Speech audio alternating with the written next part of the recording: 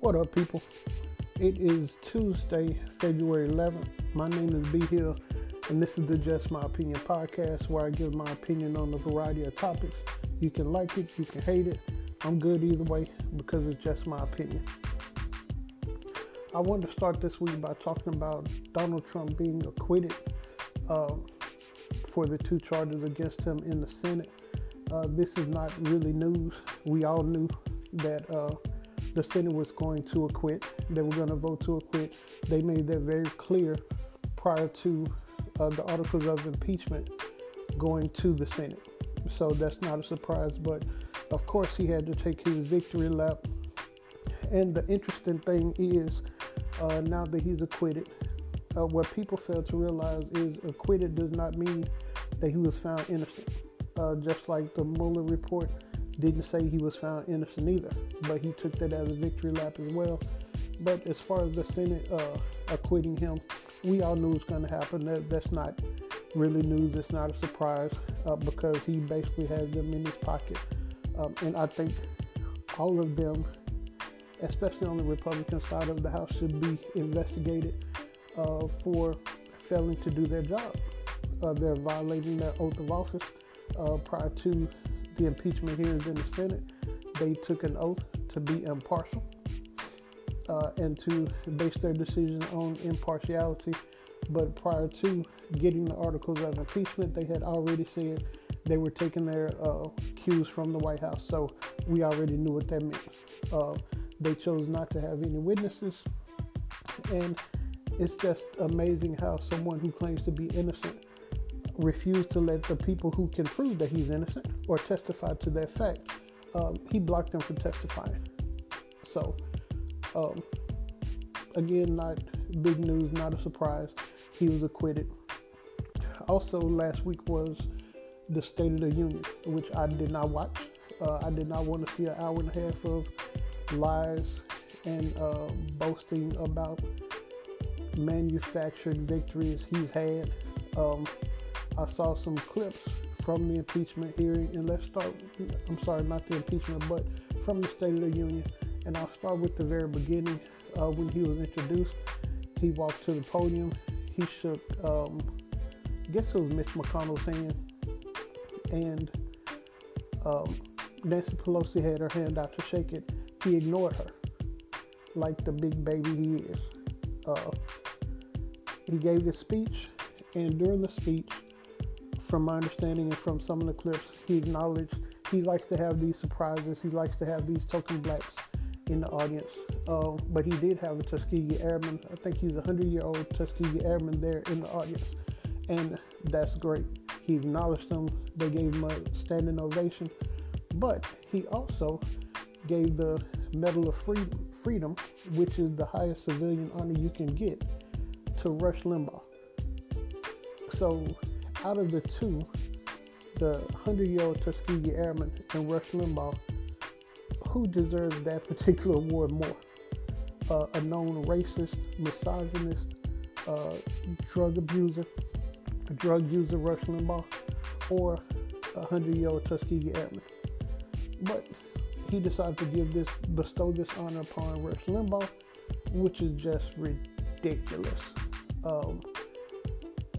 To me, that particular honor has been greatly tainted by being given to Rush Limbaugh. This is something that I think Mother Teresa has gotten before, and a lot of other highly influential people who helped shape America, who tried to do positive things for America. And Rush Limbaugh has only divided America, but hey, he has freedom to do whatever he wants to do, and he gets away with it. So no surprise there. Also, this fool has started his hit list now on the people who testified against him. So Lieutenant Colonel Vindman, who's a highly respected Purple Heart recipient, who testified against Trump in the House Judiciary Committee, he was escorted out of the White House and fired from his position there. Also, Ambassador Sondland, who testified against Trump, was relieved of his duties as well. So now he's taking his vengeance out on his little hit list because he's a whiny little bitch. Um, I've never seen someone in this position who has such thin skin and is hell bent on getting revenge on people that don't like him. It makes no sense. And one of the biggest things that came out of the State of the Union address was Nancy Pelosi. And she did a boss move by at the end of his speech. She stood up and ripped his speech up. I thought it was hilarious, but the people on the right had a fit. They said that she should be removed from her position as Speaker of the House because she ripped up a piece of paper. That has to be one of the most ridiculous things, but I find that they get up in arms and they have this fake outrage over the smallest stuff. Don Lemon, who's a CNN TV personality, he had a couple of guests on a few weeks ago that were criticizing Trump voters, and he laughed. All he did was laugh, and they were calling for him to be kicked off the air because he laughed. And all of the stuff that this fool has done in office, ignoring Nancy Pelosi at the beginning of his speech, inciting violence at his rallies, constantly lying, all of the adultery, that's okay. And that takes me to, there's a Facebook page I used to follow called Christian Today. And generally they have like inspiring stories or quotes or things of that nature based on Christianity. And last week they posted an article, and the title of the article was A Friendly Word to the Never Trumpers. And as I read the article, it talked about how whoever wrote the article voted for Trump in 2016, and they will vote for him again in 2020. And the basis was because Nancy Pelosi ripped up his speech. And in the article, they saying how when she ripped up that speech, she ripped up the mention of the Tuskegee Airmen and the mention of the good economy and blah, blah, blah. And they thought it was such a horrible thing that she ripped up this piece of paper. And reading the comments on this post, I have never seen a bunch of clueless hypocrites in my life. It's just the difference between the way I think and the way I see some Trump supporters think. I cannot grasp their mentality, and I've tried, but I just can't. To ignore his flaws. One lady commented that she's going to vote for Trump because he's against abortion. And I'm thinking to myself, okay, he's against abortion. Cool. But what about all the infidelity, the adultery, the banging of porn stars, the constant lying? That I've never seen anyone, especially in a position like that, never apologize for anything. Ever apologize for anything. Never any admission of guilt, acknowledgement of guilt, or anything, but that's okay. The fact that he even ignored Nancy Pelosi in the beginning, that's just such a baby, immature attitude that he has, and him wanting to get vengeance on the people who cross him, that's not godly. And to really think about it, what gets me is the fact that they support his stance on immigration. Well, if you're a follower of Christ and Jesus, Jesus was not born in the United States, so he would be an immigrant affected by these policies that he's implementing, but that's okay. So I'm on the right of common sense. I do consider myself a Christian. I'm not perfect by any means, but I definitely seem to have a lot more tolerance than some of these other so-called Christians. That's why a lot of people are leaving the Christian faith now.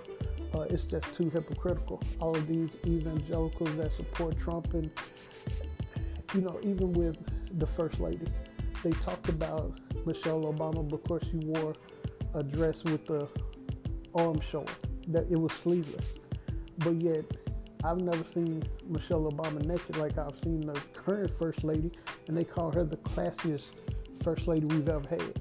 and she has naked pictures hugged up with some chick. I don't get it. But that's the mentality. It's a cult-like mentality that I will never understand. I'm more of an independent thinker, and I was having a conversation with a friend of mine the other day, and there are some people, conservatives, that I'm friends with, and they have rational thoughts. We can have a rational conversation, but some people don't even know why they follow him. They don't understand his policies. They don't understand the lies. They just, whatever he says, that's what goes. They do zero research, and those are the people you cannot get through. And that's a lot of his base is diehard fans, and that's cool. I'm just ready to get this part of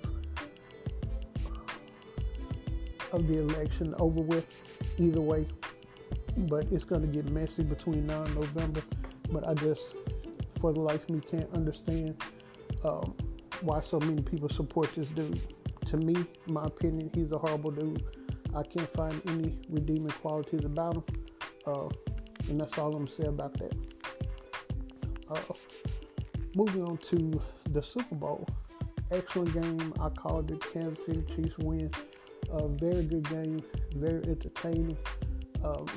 And the fact that Kansas City in their 3 playoff games came back from double digits in each game to win the Super Bowl is amazing. I was happy for Andy Reid, and even though I wanted the Chiefs to win, but if San Francisco would have won, I wouldn't have been mad. I just was looking forward to a good game, and it was a very good game.